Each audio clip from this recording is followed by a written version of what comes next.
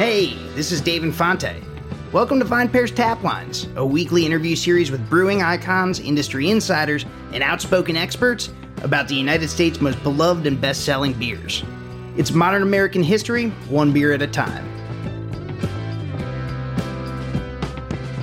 There are over 9,700 breweries in the country these days, Tap Lines listener.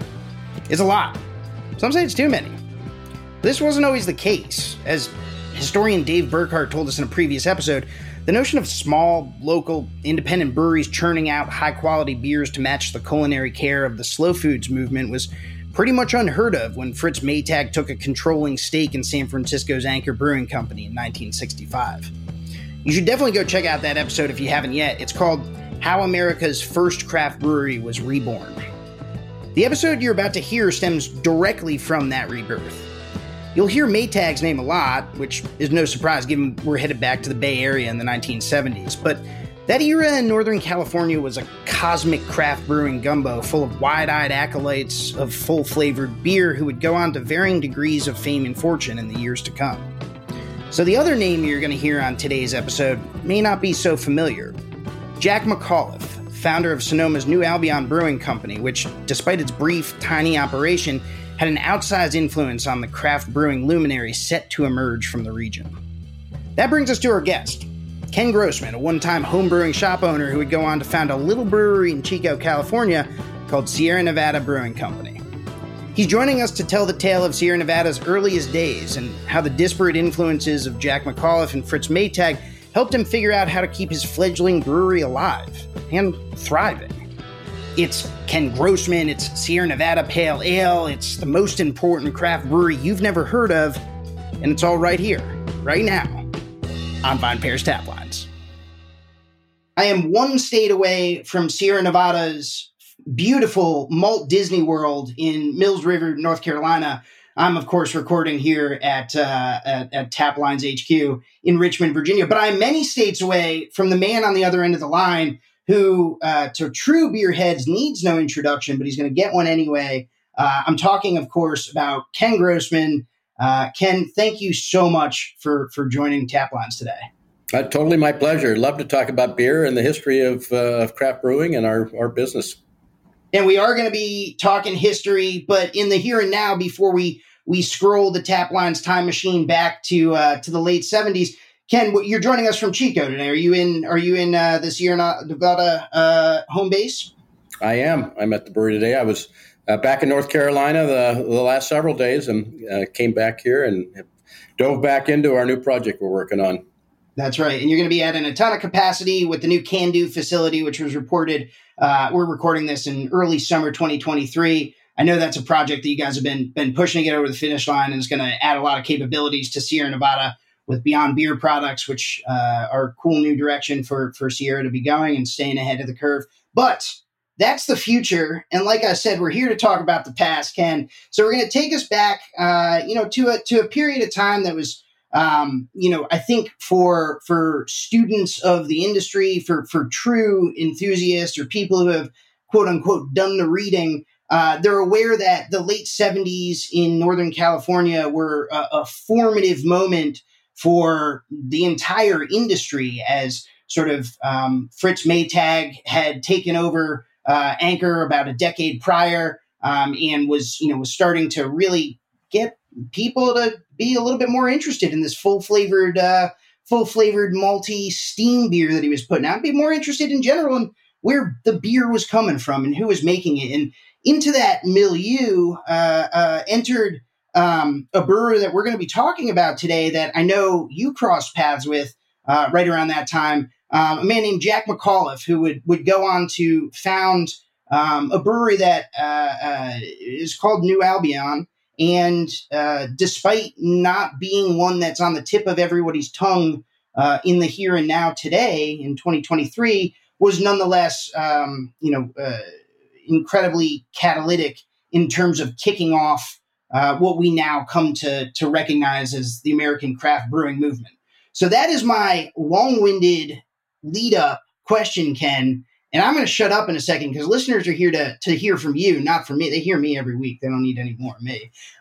Ken, take us, back to Northern California in the late '70s. Tell me, what you were up to and how you got into this whole micro brewing thing. And before micro brewing, I think it was home brewing, wasn't it? Yeah. So I think I'll step back even another decade. So in the late '60s,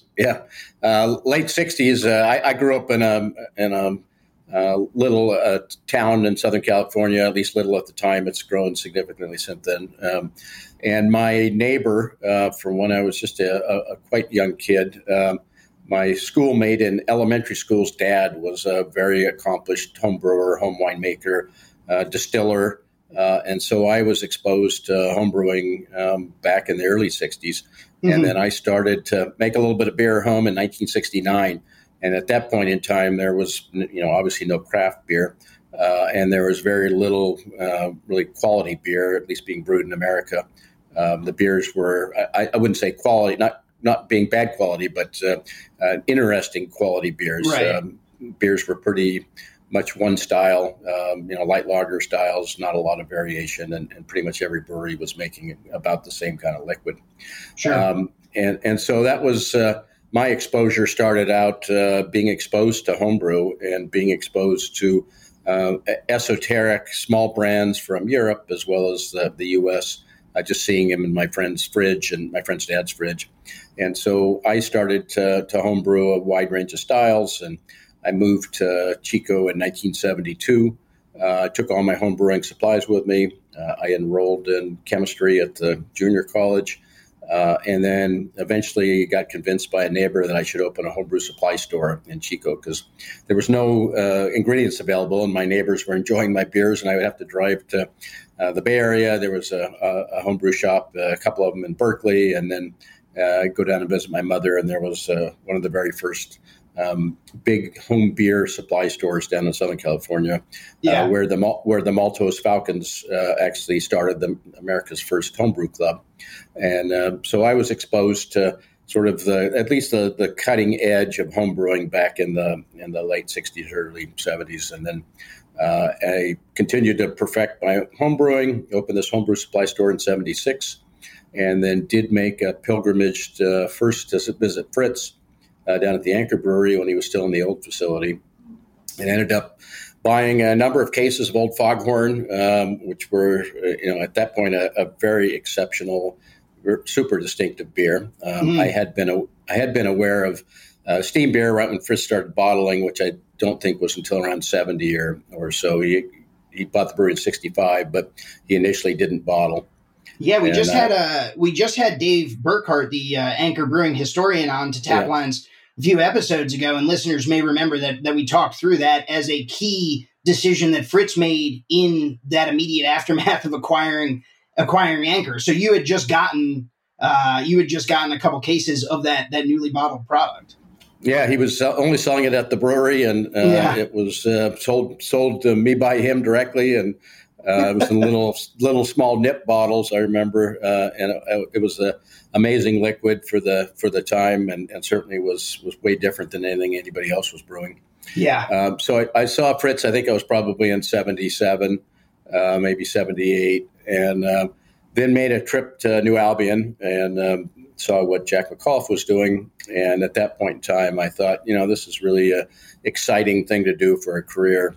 I'd been a hobbyist brewer and owning the homebrew shop, and I'd been working in bicycle shops to support myself, but thought as far as a career path, the bike shop would be something I knew and would be easy, but I felt if I didn't try to open my own brewery, that I would probably regret it the rest of my life. So I sold the homebrew shop, wrote a business plan in 1978, and after seeing what Jack had built, realized some of his pitfalls. He built a 1.5 barrel capacity brewery, so roughly 45 gallons per batch. And it was he and Susie Stern running the business, and they did everything. I mean, they did all the brewing, they did the sales, they did the bottling. I mean, everything was totally done by hand. And actually, I remember on one of my trips to visit Jack, seeing his bedroom. He lived above the brew house. He had a little pull down, one of those attic ladders, and he would climb up there and sleep above the brewery. In part, I'm sure to save money, but on part also probably because he could keep an eye on fermentations and whatnot throughout the night. Really living it. Yeah, he was really living it. So, I mean, at that time, Jack, I think it started in 1977. And when we announced we were going to open a brewery, and the amount of brewers in America at that time was right about the low point. I think there were 43 or 44 breweries, brewing companies. There were more breweries because some of the big breweries had multiple facilities. But ABI had just AB at that point had 8, 9 maybe. Schlitz was building them as fast as they could. Of course, by that point also Schlitz was staring down the barrel of some bad cost cutting consequences coming home to roost. So their loss was AB's gain. But sorry to interrupt. No, so a completely different time, and we started to I guess have a little community of the aspiring homebrewers, and between when Jack opened in 1977 and we opened in 1980, there were 6 of us that were sort of pioneering, and all of us were homebrewers trying to go commercial. Other than Jim Schluter, who founded River City Brewing about that time in Sacramento. But there was Tom DeBacher, who was a fireman and homebrewer who opened up in Novato. There was Cartwright Brewing up in Portland. There was Boulder Brewing Company, and we were all about at the same stage. I think in 1978, maybe DeBacher was in operations, but everybody else was just talking about and figuring out how to build their breweries. And in that era, there was no equipment suppliers that were out there, so we were all fabricating. And I remember the Boulder Brewing folks came and spent the night at my house while they were in the construction and fact-finding mode. And we were, I guess, probably a little bit more fortunate. We had UC Davis quite close to us. And so I spent a lot of time down at the Davis Library and with Michael Lewis, who ran the brewing program. And then quite a few of his grad students, as they were coming through the program, would give us input, advice. They were working on their masters in brewing and had, studied the industry as it was at that time. And so gave us some input as to sort of how to steer our company for success. And after, looking at what Jack had done with such a small volume, and he was struggling to make enough money to survive, it really wasn't a viable business plan at $1.50 a barrel, even though he was commanding, I think at the time, close to $1 a bottle, which was outrageously expensive back in 1980. Yeah, adjusted for inflation, that's something like those $28 4-packs that you see some of the hotshot small nano breweries putting out today. Yeah, but there was no marketplace that was receptive to that at the time. He had a struggle, and it was a novelty, and so he immediately started to try to raise money, and was unable to really put a business plan together that would attract investors. And we were in the same boat. I mean, we wrote a business plan, and again, we thought 10 barrels, at least on paper, was a workable volume to support ourselves. I had a partner at the time, Paul Camuzzi, and the two of us, and we had one employee who did sales and packaging and everything else that was required to get the beer out the door. And even at a 10-barrel size, at least on our business plan, it showed we could make money. But when we took it to banks, they would look at it and say, "You guys are nuts." If they had studied the brewing industry, they would have seen that breweries were closing at a rapid rate from after Prohibition was repealed until the point when we wanted to open, and that was say down to 43 companies. And so from their standpoint, it was a horrible investment. None of us were able to borrow any bank money. So everybody had to get financing from family and friends and personal resources. And this is a moment when the beer industry is going through its most significant contraction, really, in the history of the American beer industry. If you don't count Prohibition, obviously, because that was not a contraction so much as a regulatory action. But as regional breweries and local breweries, struggle to compete mostly with Anheuser-Busch, to some extent Schlitz, who have cracked the code on national advertising, on building breweries with enormous economy of scale in markets that they think are lucrative. So as those breweries close, their capacity is either being, gobbled up by Anheuser-Busch or Schlitz, and to some extent Miller obviously is, once Miller gets acquired by Philip Morris and they roll out Miller Lite, which we spoke about with historian Maureen Ogle on a previous Tap Lines episode. But Ken, so you're in this moment, you're going into the banks and you're saying, hey, this is our business plan. They're saying, no way, go find money somewhere else. This is never going to work. But you're also looking at, you've got Fritz, who has, sort of known as the gentleman brewer. He's interested and curious in turning Anchor around, very passionate about it. But he's also a Maytag, obviously, so he's got a little bit of a different, financial arrangement than most entrepreneurs do, and certainly than you did at the time. And then you're looking at one of the other few examples that's in your immediate sphere in California at this time in the late 70s is Jack McAuliffe, who, as you've described and has been reported, and I think even Jack himself in accounts, years later would say, we weren't doing it the right way, or we were struggling to make money, or, sort of seeing the challenges that New Albion was facing. And you still were like, all right, let's do this thing with Sierra Nevada. I think we've got it. 1 barrel, maybe not 10 barrels. I think we can do it. Where did you get the confidence, man?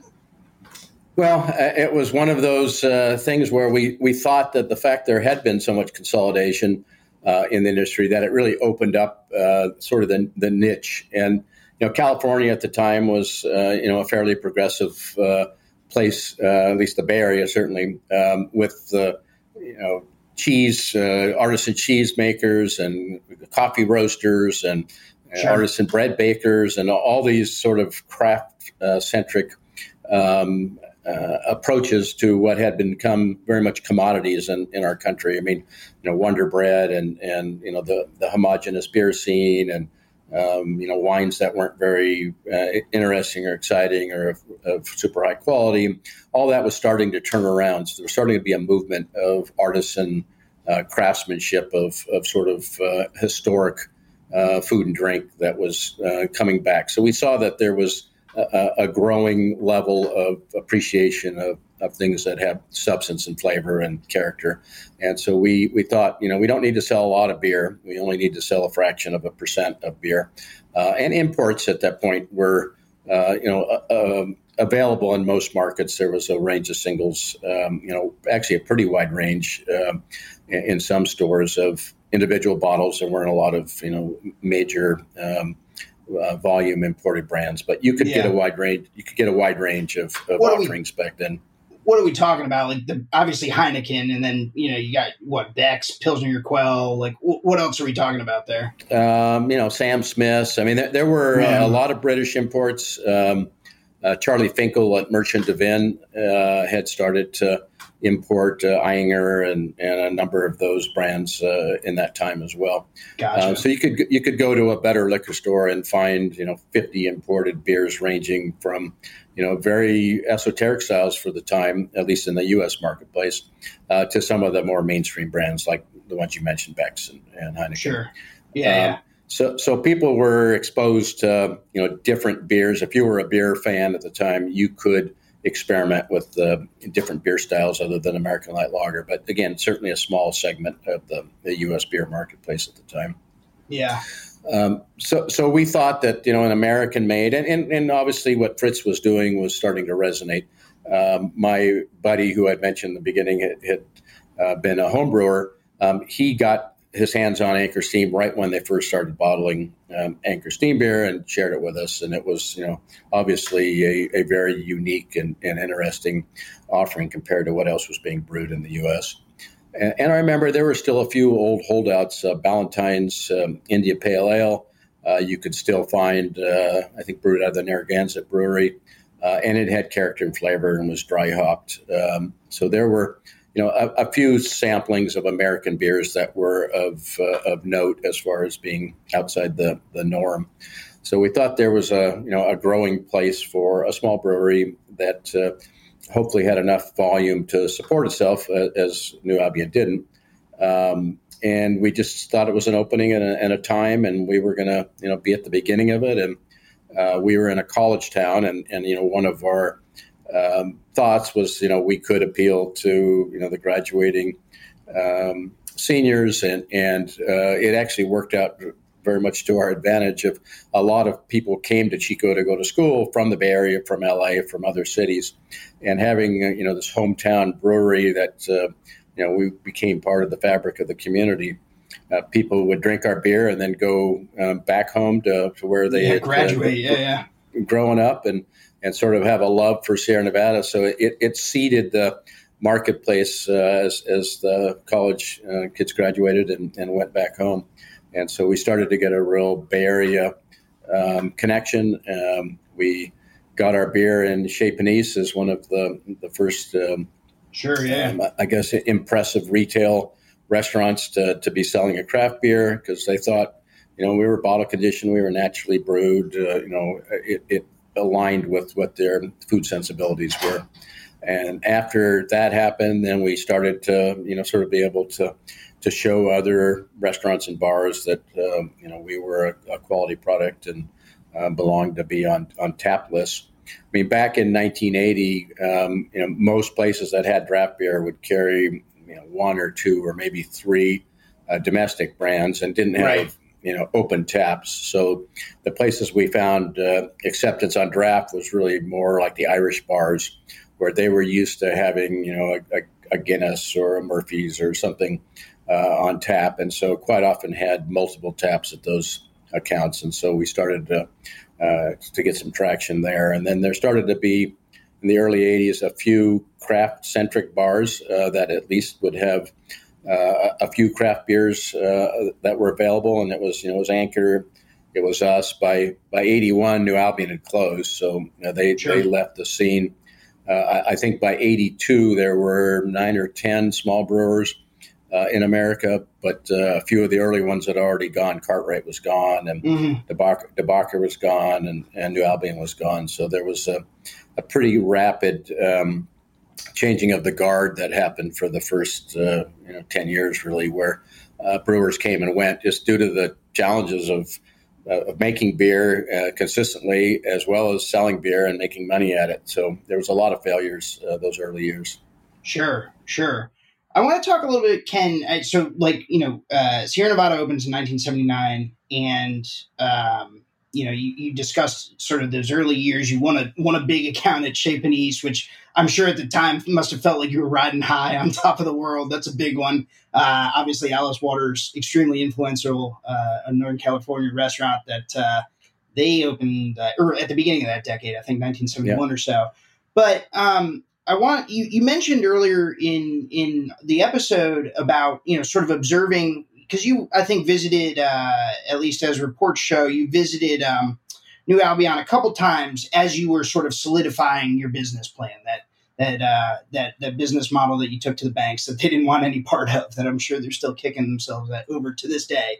But you mentioned sort of these pitfalls that you saw, that Jack, working hard at this, obviously has the passion for it, but it's just not going to go with the arrangement that he's got. And one of the things that we've already touched on is sort of this question of volume, right? Like, it sounds like pretty quickly you became hip to the idea that, there's maybe there are savings that you can capture with economies of scale if you're brewing at, a larger volume. Obviously, 10 barrels is not large compared to the big guys then or now, but is big compared to Jack's setup at New Albion. So that's one of the pitfalls that you sort of saw him struggling with.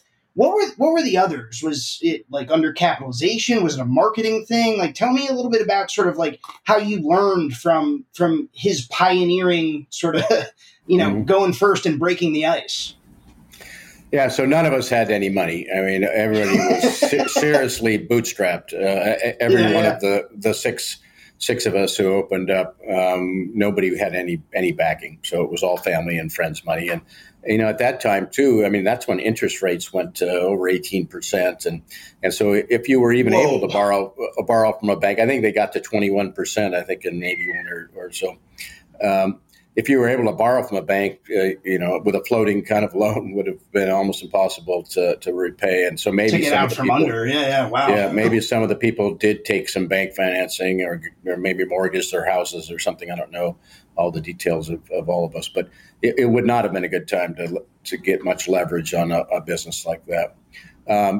No money, no marketing. None of us knew how to market. I mean, it was, if you had a POS, matter of fact, I don't have one in my office right now, but our early POS signs were hand painted. So we had little plaques we would hang in the pubs, and they were all hand painted. And they were sort of cool that way, but of course, we only had like 10 accounts or so you could have somebody do the work. Yeah. But the challenges at 10 Barrels were still enormous. The original business plan we had was to brew 12 brews a month, and 12 10-barrel brews a month. And then if we thought we could grow the business, was to expand up to 2,500 barrels a year. So about 24 brews a month. And that was the extent of our growth plan that was baked into our original business plan. The issue was at 10 barrels a month, we couldn't survive. 10 barrels of brew, 12 brews a month. That was not enough volume to cover costs, just to operate and live. And I kept working a second job at a bike shop for the first year because there was so little cash flow. So we rapidly realized we better expand now or we're going to go out of business. And we were watching, our peers, the guys at Boulder and the other ones I mentioned. Everybody was in the same boat that either you got to have another job, which the Boulder guys did. One of them was a college professor, and I can't remember what the other one did. But and it was a hobby at that point. It wasn't your livelihood. And right. For us, we had pretty much gotten out of everything else we were doing other than me working part-time at the bike shop. And so if we were going to survive as brewers, we better make more beer. Just the amount of things we didn't plan for in our business plan, the costs. I had all these details as to, kilowatts of power to brew a batch of beer and therms and gas rates and all these things that I thought I was being very smart and calculated down to the nth degree. None of that held true. I mean, everything cost way more. On paper, it was a good effort. Yeah, on paper it seemed to make sense, but in reality, I was totally wrong in all these things. So it was almost immediately all hands on deck to figure out how to expand. And we said it to ourselves, if we don't grow, we're going to die. And so we doubled the fermenting capacity, and that got us to a point where, we were at least able to take some money home. And then we pretty quickly said we got to grow again. And in, I think, 83, end of 82, beginning of 83, I went to Germany and bought a 100-barrel brew house that I had found through some contacts we had actually in the brewing industry. Garrett at St. Stan's Brewery had family in Germany in the town that made Hoopman brew houses. And or the next town over. So they connected with them, and they found a used 100-barrel brew house. And so we bought the brew house and shipped it back to Chico. And I wrote another business plan and shopped that around. And still nobody would loan us any money. They're like, you're making, you're barely profitable. You're making almost no money. Yeah. And you want to borrow $1 million, I think was what we were asking for. And they just laughed at us again and said, "There's no way. This is not enough of a business to invest in." And so we actually kept the equipment that I bought in Germany in wooden crates, and we continued to figure out how to make more beer. And so we added more fermenters, and we were in this little 3,000 square foot metal building we leased. And in a little industrial park, in Chico there? In Chico, yeah. Yeah. Not a real metal Quonset buildings, uninsulated, summer heat, all that. I mean, it was winter cold. Yeah, not the ideal place. But luckily, there were a couple warehouses around us, and so we were able to rent another warehouse when we had a little bit of extra cash flow, and then add some more tanks, and then we actually started going with outdoor conical tanks that we could stubbed through the wall of the metal building. When we left that building, it was like Swiss cheese. There were holes everywhere, walls, ceilings, stacks running out, vents. He must have been popular with the landlord. Yeah. Well, he came at one point and was shocked, and he said, I'm going to double your security deposit, which was, I don't know, $2,500 or something. And we said, okay, fine. And that allowed us just to leave at the end. So I'm not sure. And for us, it was a hell of a good deal. For him, I don't think so. But that works out. Wait, but Ken, so the equipment piece of the puzzle is something that really interests me, because I know at this time, we think about now when you're starting a brewery in 2023, or really any time in the past 10 to 15 years, there's a pretty well-established route to, sort of getting the equipment you need to build out a operational brewing facility, right? Like you can look on online brokerage listings. There are places that'll manufacture it new for you, anything you need, right? From small all the way up to a massive brew house, of course. That was not the case when Jack, when your other peers in Northern California at the time were starting up. So when you say you expanded fermenting capacity, when you say you rented this other warehouse, where was the stuff coming from? Where was your equipment coming? Besides Germany, obviously you went to Germany and bought some stuff, but excluding that piece, where was the stuff coming from? Well, the initial fermenters I welded myself. So I enrolled in welding at the junior college, and they had, all the equipment I needed, because I didn't own it at the time initially, and we bought welders later. But so I had a company who made agricultural stainless steel tanks, roll up some stainless for me, and I climbed inside and welded all the tanks up myself for the first couple of rounds of them. But we leaned pretty heavily on the dairy industry. There were a lot of small dairies around the Northern California up into Oregon and Washington that had surplus tanks and pumps, and his dairies had gone out of business, and they had a milking operation with a milk storage tank and a process pump and pipe, and so we grabbed a lot of that stuff. And then as we grew to a certain point, I bought Fritz Maytag's bottle filler when he did his expansion to Potrero Hill, and it actually, Fritz had bought it used out of the Siebens Brewery in Chicago, and one of Al Capone's reported breweries that was controlled. Concerns, yeah. And so we bought it when he upgraded, and then actually I sold that to the Mad River Brewers up in the Humboldt area, and I think they're still using it. So that was a 1952 bottle filler. That and thing it's still, made the rounds. Yeah, still filling bottles. So cool. We started to find some cast-off stuff. The malt mill I bought actually came out of the George Ott Brewery in Pennsylvania, and it was from 1902. And it had been in the brewery since before Prohibition, and it was funky. It had babbited bearings, which are the bearings that they put in Model A's that are cast out of tin and lead.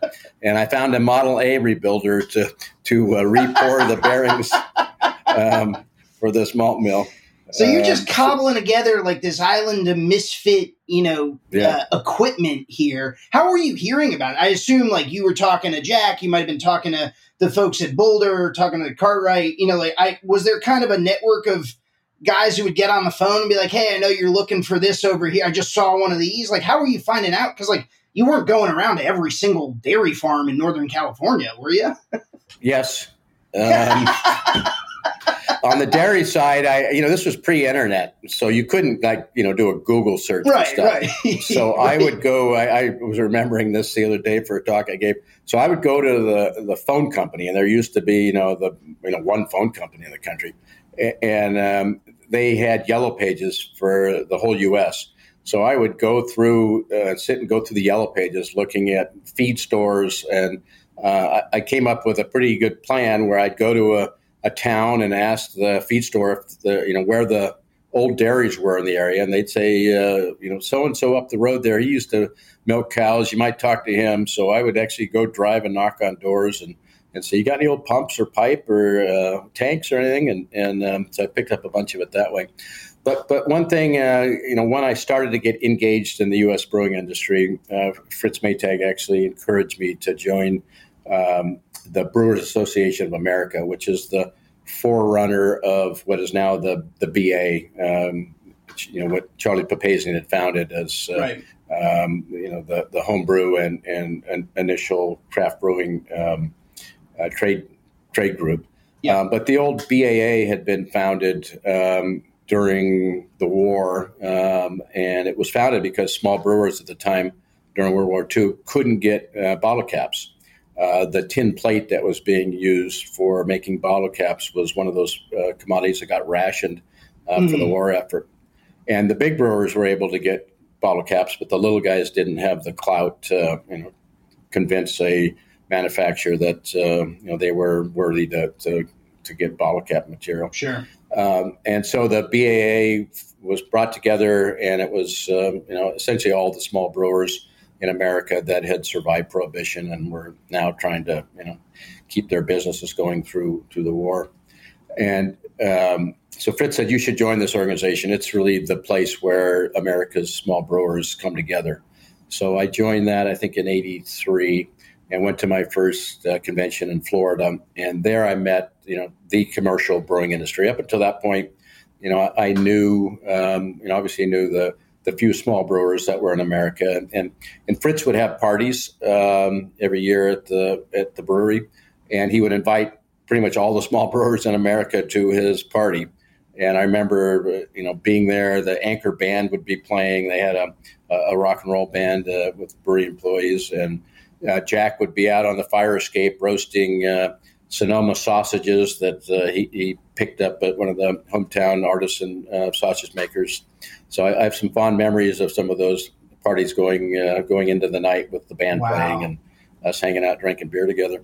That's so lovely, When I got hooked up with the BAA, so that was a place where suppliers also went. And again, all those suppliers and small brewers, there weren't a lot of either, but the maltsters would be there, and a lot of these were family-owned breweries and family-owned businesses. The Rahr family, and a number of the supply chain people that I got to meet. The CEOs of the owners and founders would go to those conferences. So you started to build relationships with the legacy brewing industry. So all the old post-prohibition or pre and post-prohibition breweries that were in the country at the time, and then also the legacy suppliers, so the hops and malts and bottle caps and all that.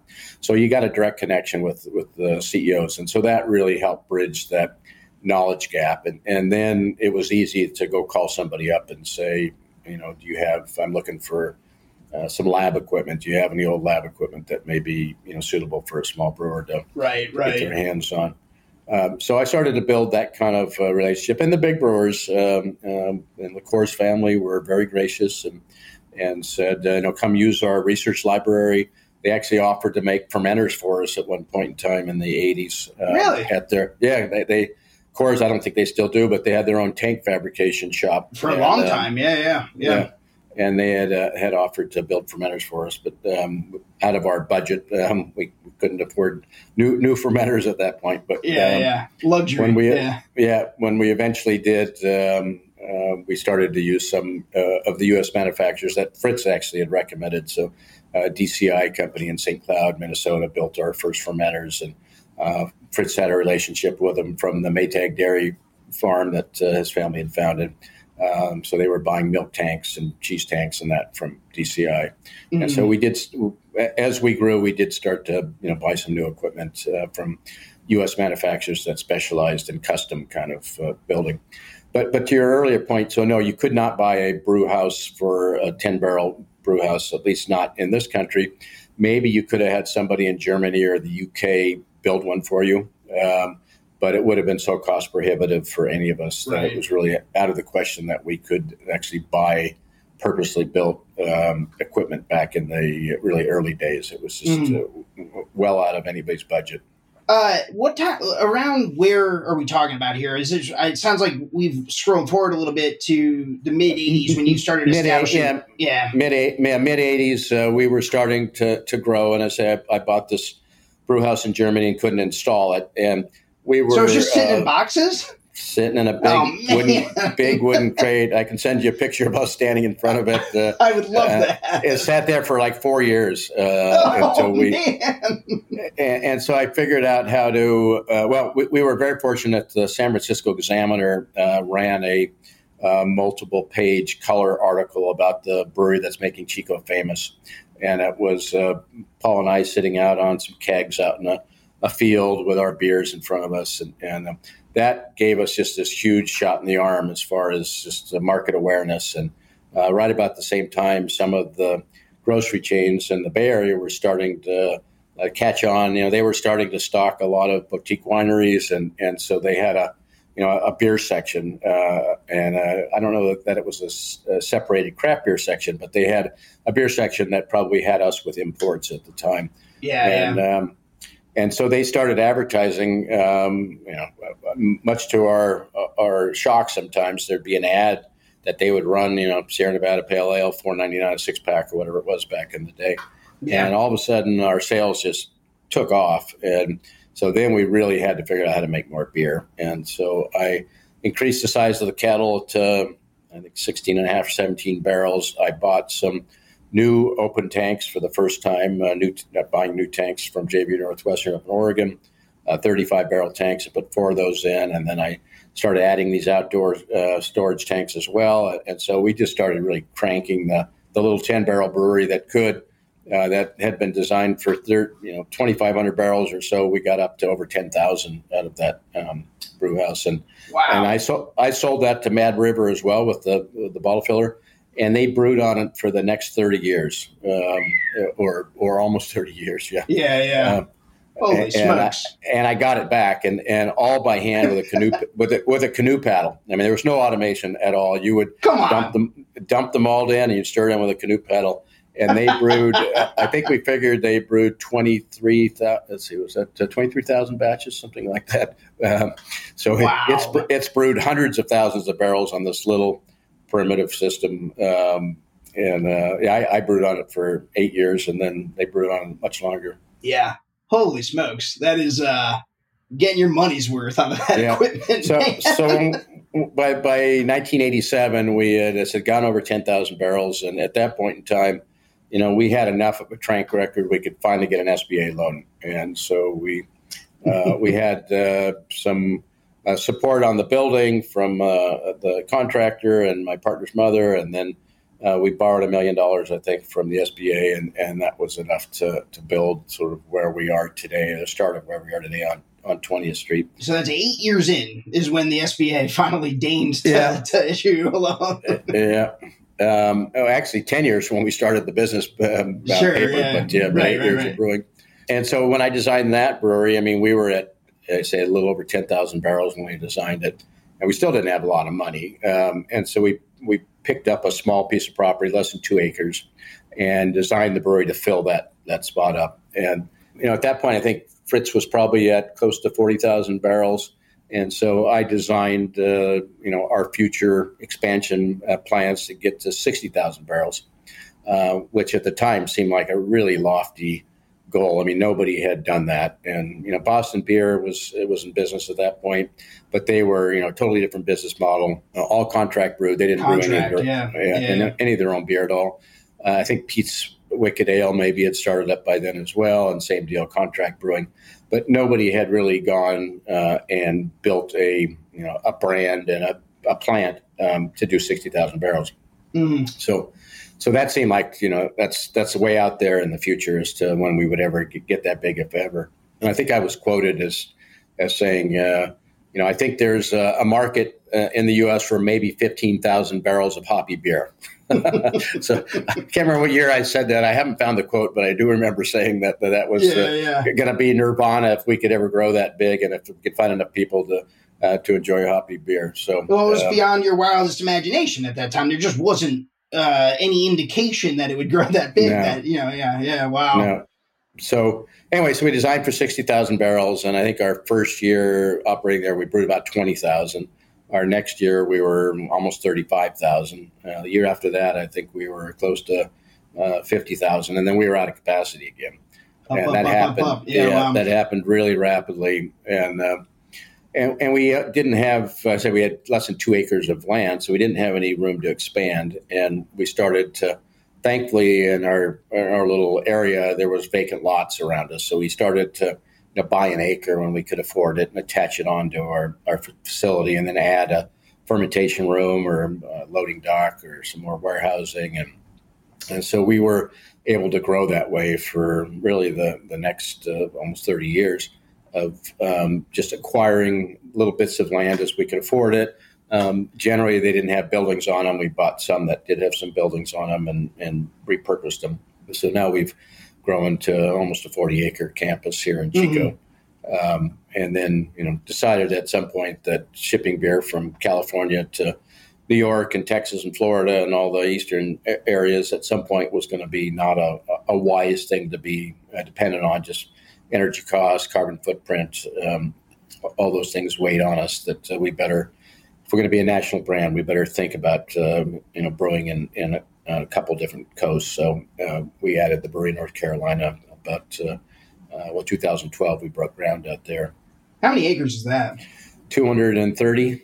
Yeah, so dramatically larger than the Chico. The Chico but we're only developed on about 30 acres, so the rest of it's just still wild and it's a beautiful location. Like I said at the beginning of the episode here, yeah. I've been out there, and it lives up to the billing. It's you guys have done a tremendous job with that. It's really something. Yeah, we have goats and sheep and chickens and all that out there too. So we got a little farming operation and gardens along with the brewery. Very cool.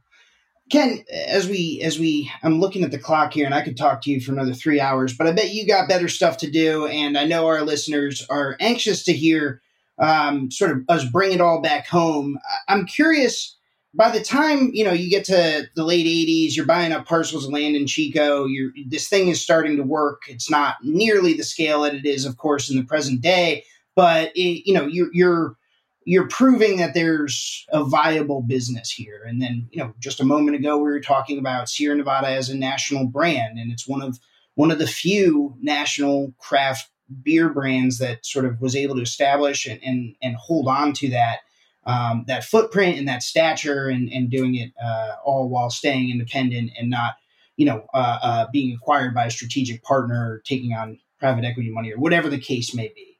But that trajectory is dramatically different than the one, that we opened this conversation with. And I want to revisit, if you'll indulge me, we mentioned briefly that I think it was 1982 or maybe 1981 that New Albion and Jack McAuliffe, the brewery closed. Like there wasn't, it just, for all the reasons that we've discussed over the course of this conversation, it just wasn't working. In 1981, early 80s there, you're at Sierra Nevada, you're still fledgling. You're still well upstream of any of this, sort of validating success you would have by the end of that decade and, of course, in the next one to come. Tell me a little bit about, sort of when you heard the news or when, if you were talking to Jack at that time or, New Albion closes, what does that mean for your business? Do you worry? I presume you might be a little upset. Like, take me there. Like, tell me what the significance was. Yeah, I say by then, 2 or 3 small breweries had already closed. So the first wave was already starting to shake out. There were a couple things that we pointed to as to why we didn't think we were going to be in the same boat. I mean, yep. We had a bigger business to start. So we knew that, Jack's 1.5 barrel design was pretty flawed. And he admitted it. I mean, he told us that, right.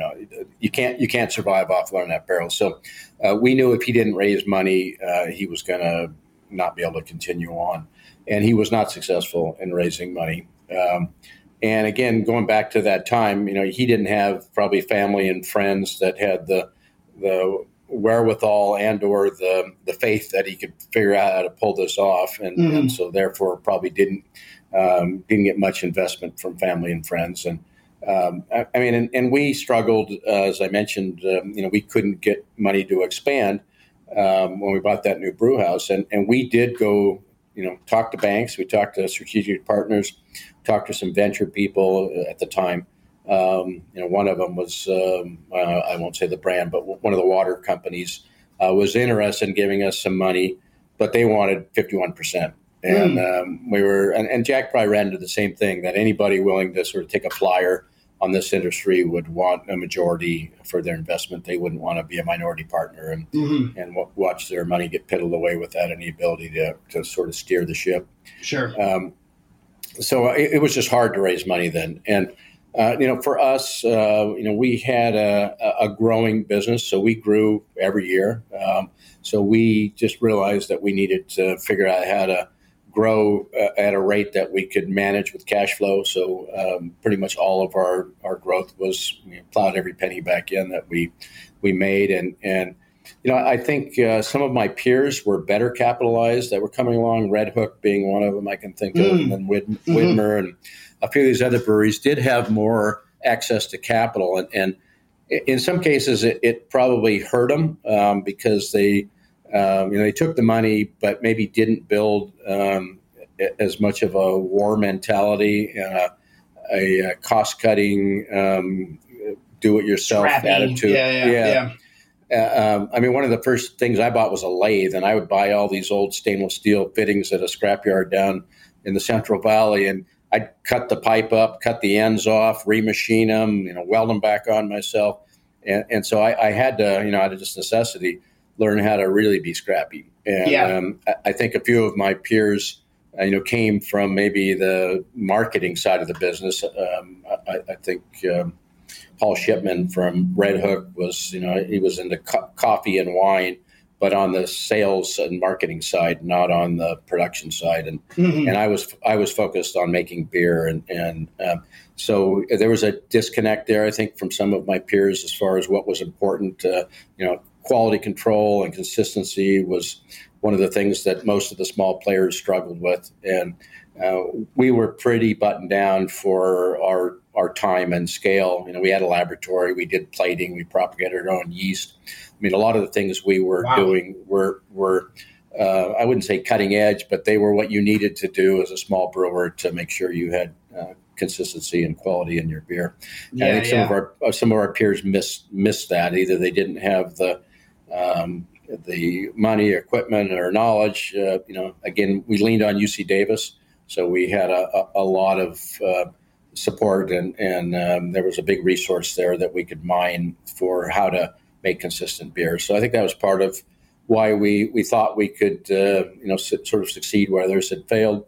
And then something about our brand just seemingly resonated. The Grateful Dead sort of glommed on to Sierra Nevada Pale Ale. And so the Deadhead concerts, every time where the Dead would play, we'd get a call from a distributor saying, "Oh, I need 2 pallets of beer. The Dead are coming." And we had nothing to do with that. It was just a great coincidence that the Deadheads love Pale Ale. And so we had these things that were sort of happening with the brand that we didn't have to drive. We didn't have any marketing money. We did no marketing at all for years and years. And so some of that stuff was just sort of fortunate timing and coincidence. And some of it was baked into the business model from the beginning. You took the learnings of what you saw at New Albion and you tried to future-proof the business so the things that Jack was struggling with would not be things that you guys were struggling with when you opened up. Yeah.